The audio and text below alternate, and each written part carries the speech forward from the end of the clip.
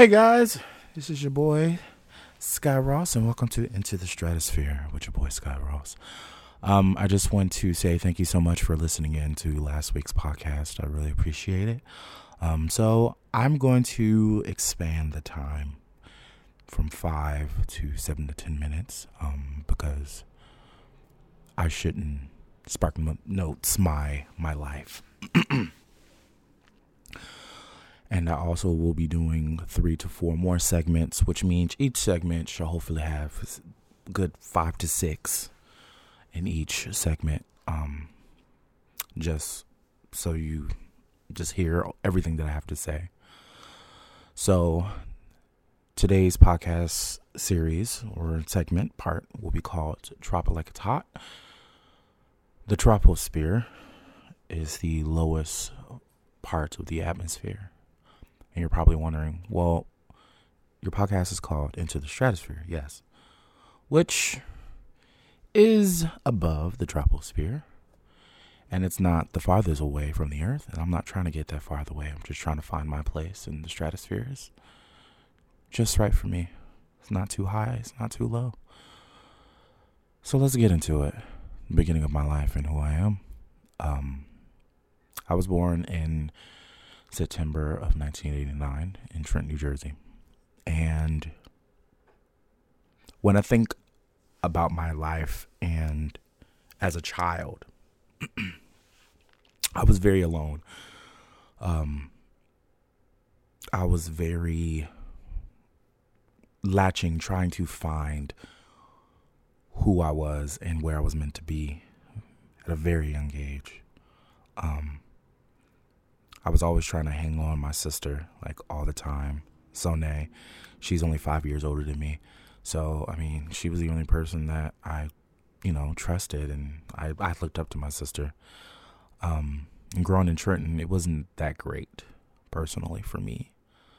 I had an older sister, which, she's 11 years apart. Her name is Mickey. And she was just going out doing her own thing and barely got a chance to see her. But, I was happy that she was doing her own thing and living the life that she wanted. That's what I wanted. Growing up was hard for me because I knew at a very young age I was gay.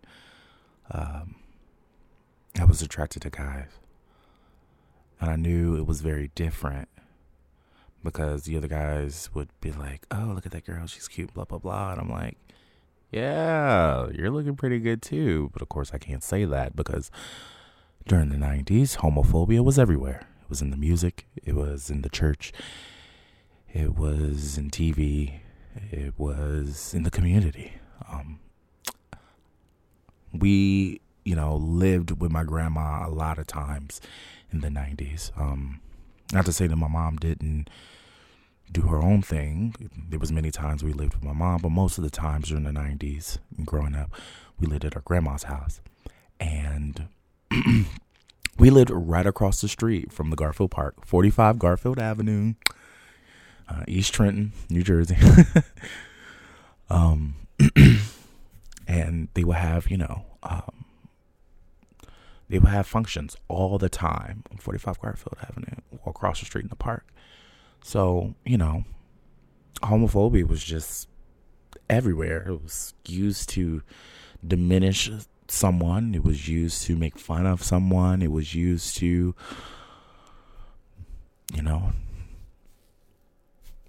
beat up people. And I saw that at a very young age.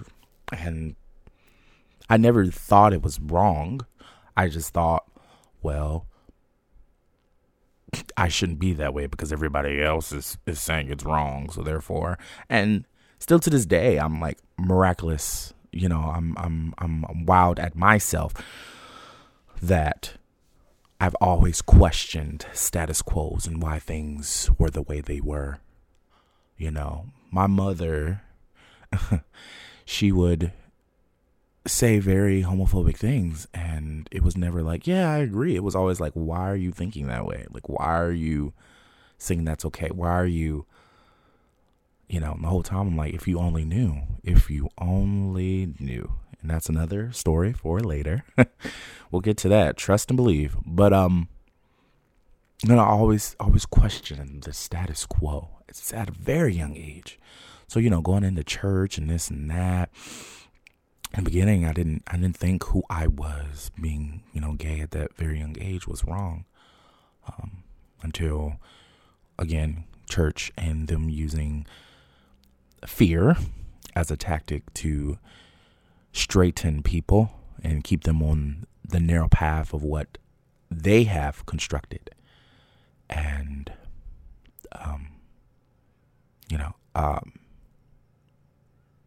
I just feel like, moreover than anything, as a young child,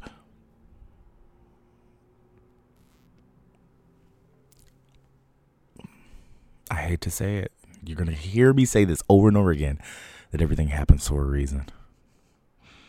Somehow it does in some way, fashion, or form. And it might not necessarily mean like, it's one right after another. I just think of it as a spider web. You got one point and it shoots out to another point and shoots out to another point. And there's so many possibilities that has been set out before you. You just have to throw the line and let it latch on to that next point. And that's what I'm trying to do with this podcast. I'm trying to reach out to other people who may have had my experiences and may have had my struggles. Now this is, me saying, homophobia was everywhere in the 90s. It's not saying that we're trying to say that, black people are more homophobic than any other person in the world or people in the world. It's just what I have witnessed, especially after, civil rights happening not only 30 years before that, you know what I'm saying? So again, I've always questioned why, as a people, we are so easily,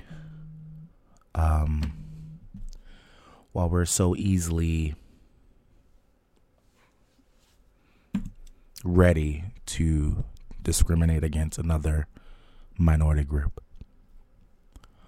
I remember being in school, and again, I was one of the only fat kids, growing up in Trenton at the time, and everybody making fun of me for being fat, and I'm just like, I didn't choose to be fat. It wasn't just one day I was just like, oh yeah, I just want to gain this weight and be a martyr for people to laugh at. I would never forget when I was in middle school and junior 2, and we were in music class, and someone, passed gas or whatever, and I'm on the other side of the classroom, like not even in this world. And someone was like, oh, it was the fat kid in the corner who did it, and everybody laughing at me. And I'm just like, this doesn't get old, does it? And it's just crazy because children can be so cruel sometimes. Like, I would never forget. I'll go even back before when I was in the 4th grade, 5th grade. And I went to a school in South Trenton called Monta Elementary School, woo woo, home of the Mustangs. And kids made a disease called the Skylar touch. And that right there, I guess, was it was horrible. Knowing that nobody wanted to talk to you, nobody wanted to be friends with you, and nobody wanted to be my friend and talk to me because I had this disease. Which then later on, when I think about it, it taught me about the whole AIDS epidemic that happened in the early 70s, late 80s to the late 80s. So it got me ready. So I just want to say thank you for listening. And if the sky's the limit, why are you limiting yourself?